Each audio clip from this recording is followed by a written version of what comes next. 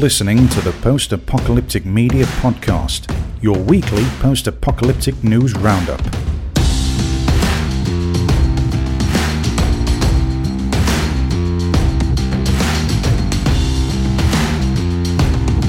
Hello, and welcome back to the Post-Apocalyptic Media Podcast. I'm your host, Sean, Senior Editor here at Post-Apocalyptic Media, and this here that you're listening to right now is episode number 98. Only two more to that big 100.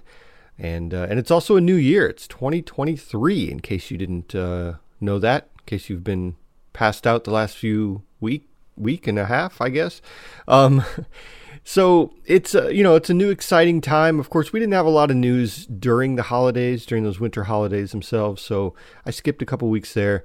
But now, right? Now is where it all kind of comes together, and I start talking about everyone's plans for 2023. We have a lot of great stuff being worked on at the site for, like best, most anticipated, that kind of thing for 2023. And we also have some winners from our short story contest, and I'm going to talk about that here in a second. We also have some news of some new shows coming out. One coming out actually this weekend, which is very exciting. And then we have some crazy news too. Although we don't like to say crazy news, we'll say in real life apocalypse, IRL apocalypse. How's that? All right, so this first little thing I want to talk about before we get into the actual news is I want to talk about the short story contest winners. Now, what we did, this is our second year of doing this. I've talked about it on the podcast before, but in case you're new or you haven't heard that, we do a short story contest. So the way this contest works is we would have people submit stories, right? Short stories last year it was between 3,000 and 5,000 words. This year it was between 2,000 and 5,000 words. We figured we can get some shorter ones in there too. And so last year, there were maybe, I don't know, a couple dozen. This year there were a couple hundred submissions. So it was significantly, much bigger contest. It was carried by Reedsy. They shared it. They voted it as one of their top contests of 2022. So that made a big difference, and it pretty much blew up. So I'm very happy with that. This is my baby that I started a couple years ago, and I was really excited to get it going and all that. I love short stories. I don't know if I mentioned it before, but I have a short story anthology on Amazon right now called Through the Aftermath. Ding. And so I do love short stories, and I do love anthologies, and so this contest was kind of a pet project of mine that I really got into, but it blew up really big. So it took a lot of time, away from other things I could have been doing on the site, to read through these. But I'm not complaining. I'm definitely not complaining. I love doing it. I loved reading these stories. Some of them were amazing. Like, it was really hard to pick three, basically, a 1, 2, and 3. And then, so what I did is I also picked honorable mentions, and then I picked kind of a next, like a runner-up kind of thing. Actually, runner-up and then honorable mentions. I think it went in that order. So there were a lot of winners. There were, I think, 33 total. There were, within the runners-up and the honorable mentions. So a lot of great winners, but it's still, if you consider the fact, I think there were I forgot how many, 208, something like that total, maybe even more than that. I block it out of my mind when I'm done. I'm like, I'm getting this, I'm just, flushing it out of my mind, so I don't even remember what I did. And that's been a few weeks now since I did that. But the point is, the top 3 are on the site. You can go, if you go straight to postapocalypticmedia.com or even just postapocalyptic.com, right there, the big square in the middle of the top of the page, it says announcing the post-apocalyptic short story writing contest winners for 2022. If you click on that, you'll see I have linked in there the 3. They're actually in the post, the 3 stories in their entirety. You can sit there and read them at your leisure. Very good stories. I'm very thankful for all the people who submitted stories.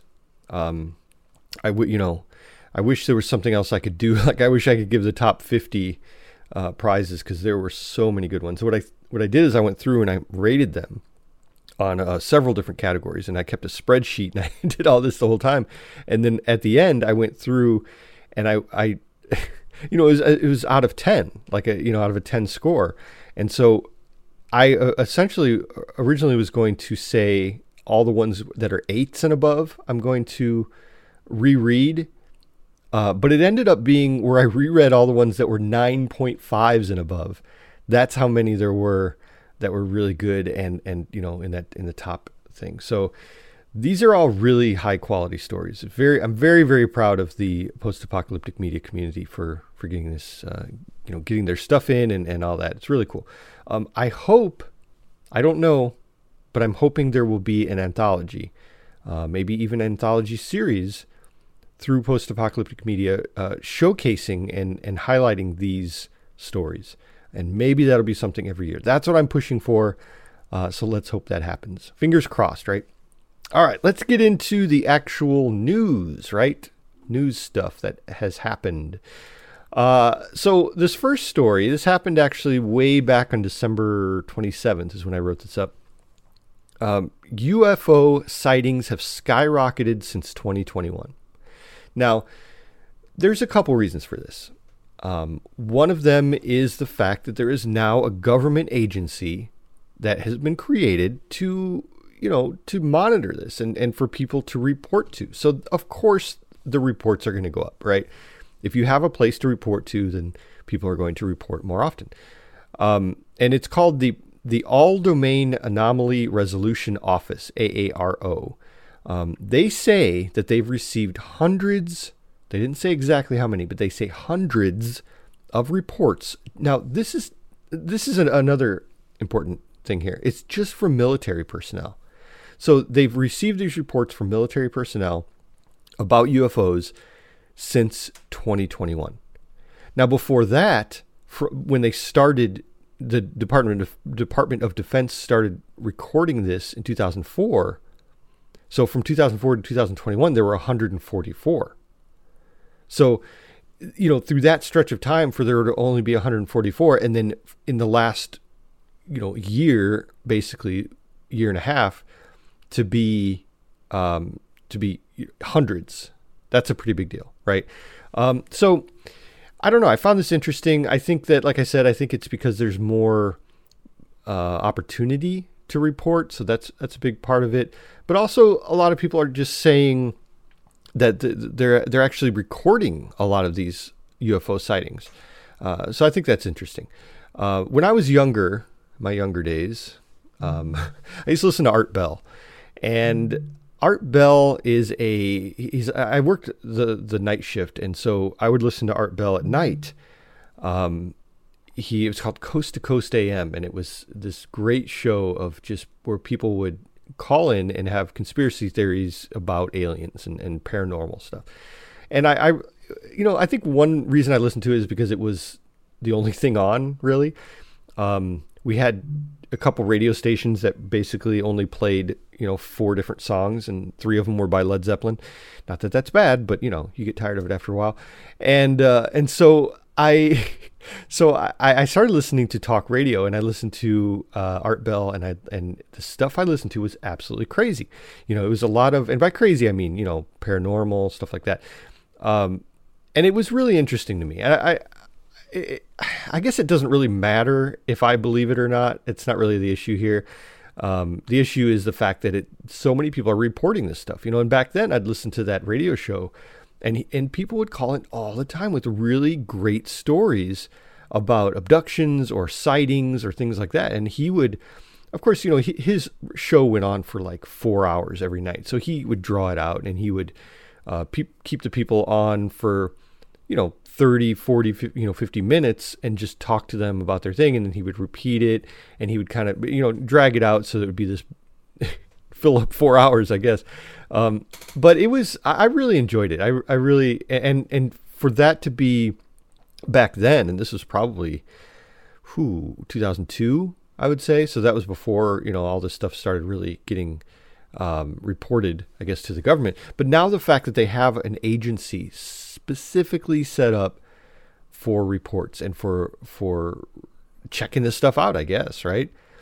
They say in May of 2022, which was, a little less than a year ago, Congress held a hearing to help determine whether this uptick in UAPs, which is what they call UFOs now, it's like unidentified aerial phenomenon, was the work of China, Russia, or other potential adversaries.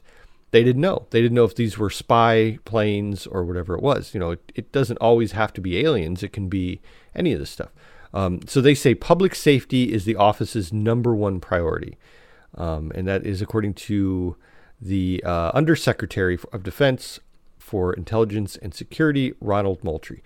So, yeah, I just wanted to touch on this. I think, especially Derek and Stephanie, the people who run this site, they are very big into the conspiracies of aliens and UFOs and stuff like that. I'm not huge into it, but I do think it's interesting. I think that hearing the stories is interesting. Especially watching the videos. You ever seen, some of those videos they have of Air Force pilots recording just a crazy light, on their radar, and then it just boom goes off to the side really quickly, and they don't know what it is. If they don't know what it is, it's kind of scary because they're military personnel. So I think it's interesting. Of course, the connection to post-apocalyptic is the fact that there are so many movies out there about alien apocalypses, right?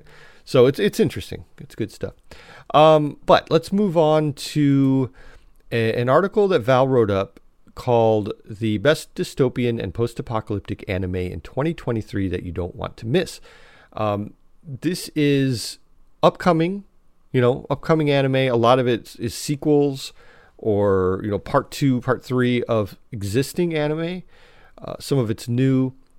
But if you're into anime, I think you should definitely check out this list because it's really well done. She put videos for all of them and explained kind of, where they're at and where they're coming. Chainsaw Man, of course, is one of our biggest, consistently biggest stories on the site, and season 2 is coming out, but they say possibly 2024, but they're hoping for 2023. So yeah, check that out if you're into anime.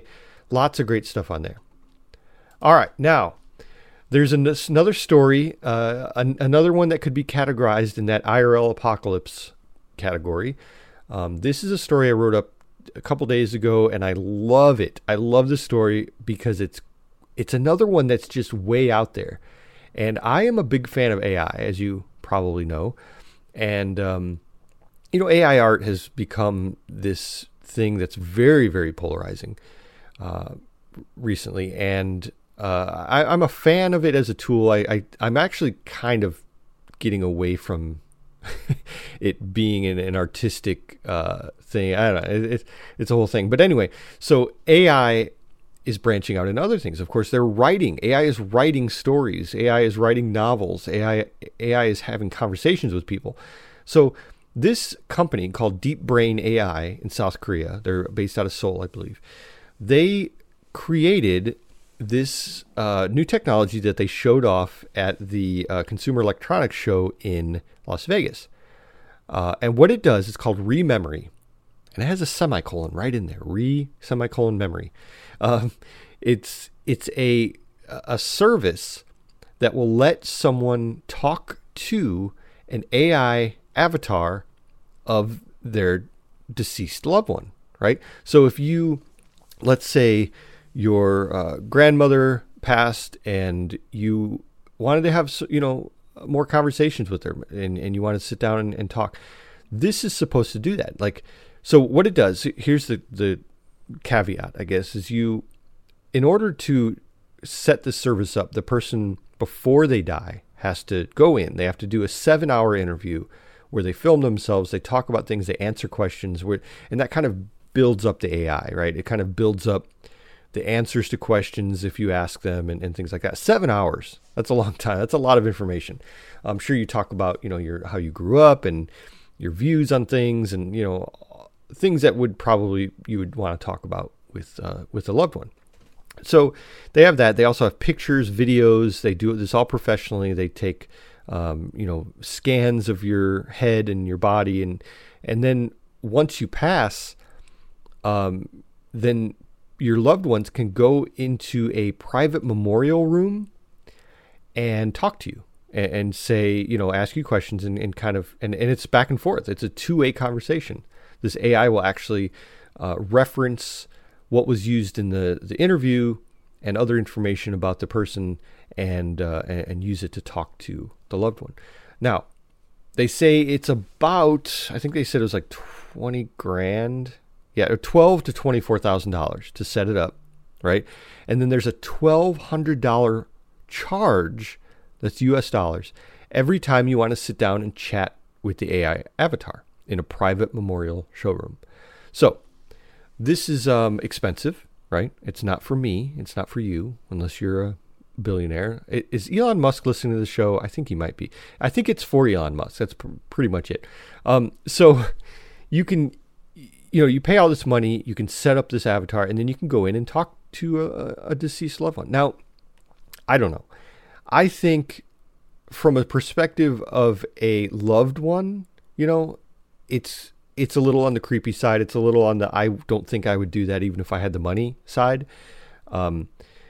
Because, you got to have closure, and maybe, I don't know, maybe that will help with closure, but at the same time, it's, someone's passed. It's kind of like, that's it. And they show a video, actually, there's a little trailer of it. And this woman is talking to her husband, and her husband is saying, I've always loved you, and it's always been us. And you're so great. And she just is, I had to laugh at one part. Sorry.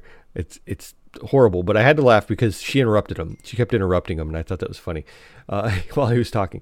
And so they have a conversation, and it seems like she's really, really emotional, of course, about this happening. Now, I think it's safe to say we've all lost loved ones, right? We've all lost loved ones who are very close to us. And I think it would just be different for different people. I'm sure there are people who would say, I would love to talk to my grandfather, mother, father, brother, sister, whatever, one last time. But to set all that up, spend $12,000 to $24,000 and then just do one $1,200 sit down, that seems like a lot. It seems like something that you would want if you really wanted to talk to them all the time. Now, people do go, I haven't done this, but people go to tombstones, right? And they talk to their loved one like that. But this is the tombstone talking back. This is. I just think I can't even imagine it, really. I can't even imagine what it would be like to do that. And I'm skeptical, and I think it's creepy. But if I was in that situation and I was there, I would probably be absolutely blown away. I would probably just be overwhelmed with emotion. And you know what I mean? It would be an incredible experience. But I feel like there's a lot of people who would probably set it up, do it once, and say, that was overwhelming. I'm not going to do that again. That's just what I feel. I don't know. So it's interesting. It's straight out of a sci-fi movie. I think I can think of many movies where they've done something similar. Was it Time Machine? I think the latest Time Machine that they made with Guy Pearce. I think that was the latest one, where he goes way into the future. It's like a post-apocalyptic future, and there's that. What's the word? I want to say like ghost, but it's kind of like a, an avatar, like a holographic, I guess, avatar of the librarian, right? Talking to him and kind of like, answering questions about history and things like that. That would be cool, right? Could you imagine that? Like having all the information from the internet in an avatar where you could sit and talk to someone, and instead of just saying Siri, I better not say it too loud, she'll turn on, like ask her a question, you would have an avatar in front of you who would be like talking to you, you know what I mean? And so that would be a pretty crazy branch off of this, I think. So I don't know. There's a lot of possibilities. I think that we've just scratched the surface on AI and what it can do and what we can do with it. But also it can get pretty scary. And that's why we talk about it here on Post-Apocalyptic Media, because it has the potential to become something that's out of control, and I don't know. I think that's what we have to be careful of. I think people are getting really excited about it, and they're like, AI, yay. let's do all the things with AI.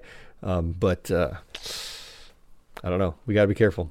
All right. Now, this last little thing I wanted to talk about is actually good news. It's not creepy and it's not scary. It's actually about The Last of Us. Well, it is kind of scary, actually, but it's not real. The Last of Us TV show is coming out this Sunday, January 15th, on HBO and HBO Max. And a lot of critics, I'm trying not to sound bitter here, a lot of critics got early access to it, and they got to see all 9 episodes of the first season. Now, I'm not really bitter. I don't even know if I'll be able to watch this on Sunday, but I think that I'd have to resub to HBO and all that, that whole thing. But I think as a person who has not played the games, because I don't own a PlayStation 4 or 5 or 3. Oh no, I do own a 3. It's in a box.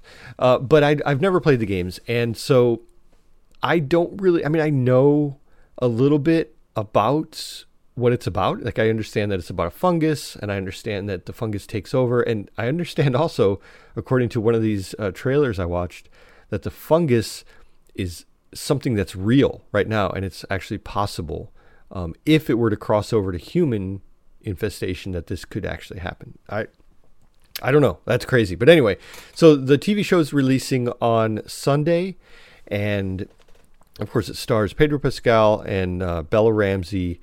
I like to just say they're both from Game of Thrones, because they are. But they've had their own, especially Pedro Pascal. He's the Mandalorian. Lots of really, really great movies he's been in. And so they're coming together to be Joel and Ellie from the game. Now, the critics, of course, I noted this in my story about this. This is a story about what the critics think, right? They've seen it. They've seen all 9 episodes. What do they think? Now, what I pointed out in my article is that there are people who have played the game. There are people who have not played the game. There are people who reviewed this as from the perspective of someone who just likes good TV. And then there are people who reviewed it as people who love the game, and they want to make sure that the TV show stays true to that, right? And so, Entertainment Weekly gave it a B-. They said, The Last of Us is less sensitive than sentimental, an end times fable where the apocalypse is a bonding experience and guns are better antiviral defenses than masks. And they gave it a B-. So I think that's pretty good. A lot of these didn't give a rating. Hollywood Reporter, Rolling Stone, Time Magazine. I mean, they all reviewed this, and they all pretty much gave it, good scores. I mean, they really did. But then when you get down to like IGN, well, IGN gave it a great score too, but IGN, that's coming from the perspective of a gamer, right? The person who reviewed this, assumedly, is someone who, played the games, loved the games, and then they are now reviewing how the TV show relates to that, right? So this is what IGN says. They say HBO's The Last of Us is a breathtaking adaptation of one of the most impactful stories told in video games and brilliantly brings Joel and Ellie's journey to a whole new audience. Taking the essence of what made the original tale so enduring, it builds out the world of the game while also switching up some aspects to almost entirely stunning effect. That sounds good, right? That sounds like they really like it. They gave it a 9 out of 10. But they go on and say, anchored by 2 outstanding lead performances from Bella Ramsey and Pedro Pascal, it delivers an enriching show for fans of the PlayStation hit while also managing to stay welcomingly thrilling to newcomers. So that's me. I'm the newcomer, and I'm excited about this. I'm excited about potentially one day seeing it. I might do it, mainly for this podcast, maybe do a review, spoiler-free review, something like that. I don't know. I'm not sure. But like I said, I'll have to get HBO Max again and check that out. But January 15th, HBO Max. It's supposed to be a big deal. It's supposed to be really good. The trailers look amazing. The game has always done really well in critic circles. It's gotten perfect scores. I think IGN was one of them. They gave it a perfect score for the sequel for Last of Us 2. So I'm looking forward to that. And, and that's another thing is it's written by the guy who did Chernobyl and also the guy who wrote the game. Neil Druckmann. So, so it has that input in there from the game and from a very highly respected producer and writer for a very highly respected TV show. Chernobyl was an amazing show. If you haven't seen that, go out and see that right now. That is a really, really great show. I didn't even intend to watch that whole thing. And I was alive during Chernobyl. I was probably 10, something like that. And I remember it affected me pretty, a lot, because I remember just thinking, being described about this nuclear radiation. And, of course, I was into, post-apocalyptic movies even back then. Threads, Testament, stuff like that were pretty impactful. So it was a big deal to me as a kid. And then watching it and seeing how everything went down was pretty powerful. So I definitely, recommend that show. And so, you have the writer. I think it's more than just the writer. I think it's like the producer and director and stuff like that from Chernobyl over to this. I have high hopes for it. I really think it'll do well, even as a non-fan. I'm not a fan of I just haven't played the game. So, should be cool. Should be very exciting. And I'd like to hear if you guys have seen, or you played the game and you see the show, what you think about the connection. That would be interesting. But I think that's about it. That's all the news I have. If you check out the website, we actually have tons more than what I talk about. We have YouTube roundups where I go on YouTube and I find the best post-apocalyptic videos each week. We have some good ones from this week, including an AI art rendition of Fallout 1, which is really crazy. You have to see it. We have tons of stuff on Chainsaw Man, Trigun Stampede online, Trigun Stampede, how to watch it online. We have Blackrock Shooter Downfall, tons of stuff, right? We have the Kickstarter for January. I did the Kickstarter top 10 post-apocalyptic indie Kickstarter projects for January. You have to check that out because I'm a big fan of Kickstarter, as you probably know. But then we also have stuff like our calendar, on the right-hand side there, right-hand sidebar, we have all the upcoming stuff. We have our social media. We have our Discord. If you want to just go talk to us and tell us that we're doing an amazing job, just head over to Discord, and that'll be where we can interact. So that's about it for this episode. I want to thank you all for listening. Should be coming up on 100 here in the next few weeks and or months. And I appreciate everyone for listening.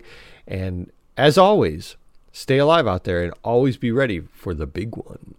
Bye-bye.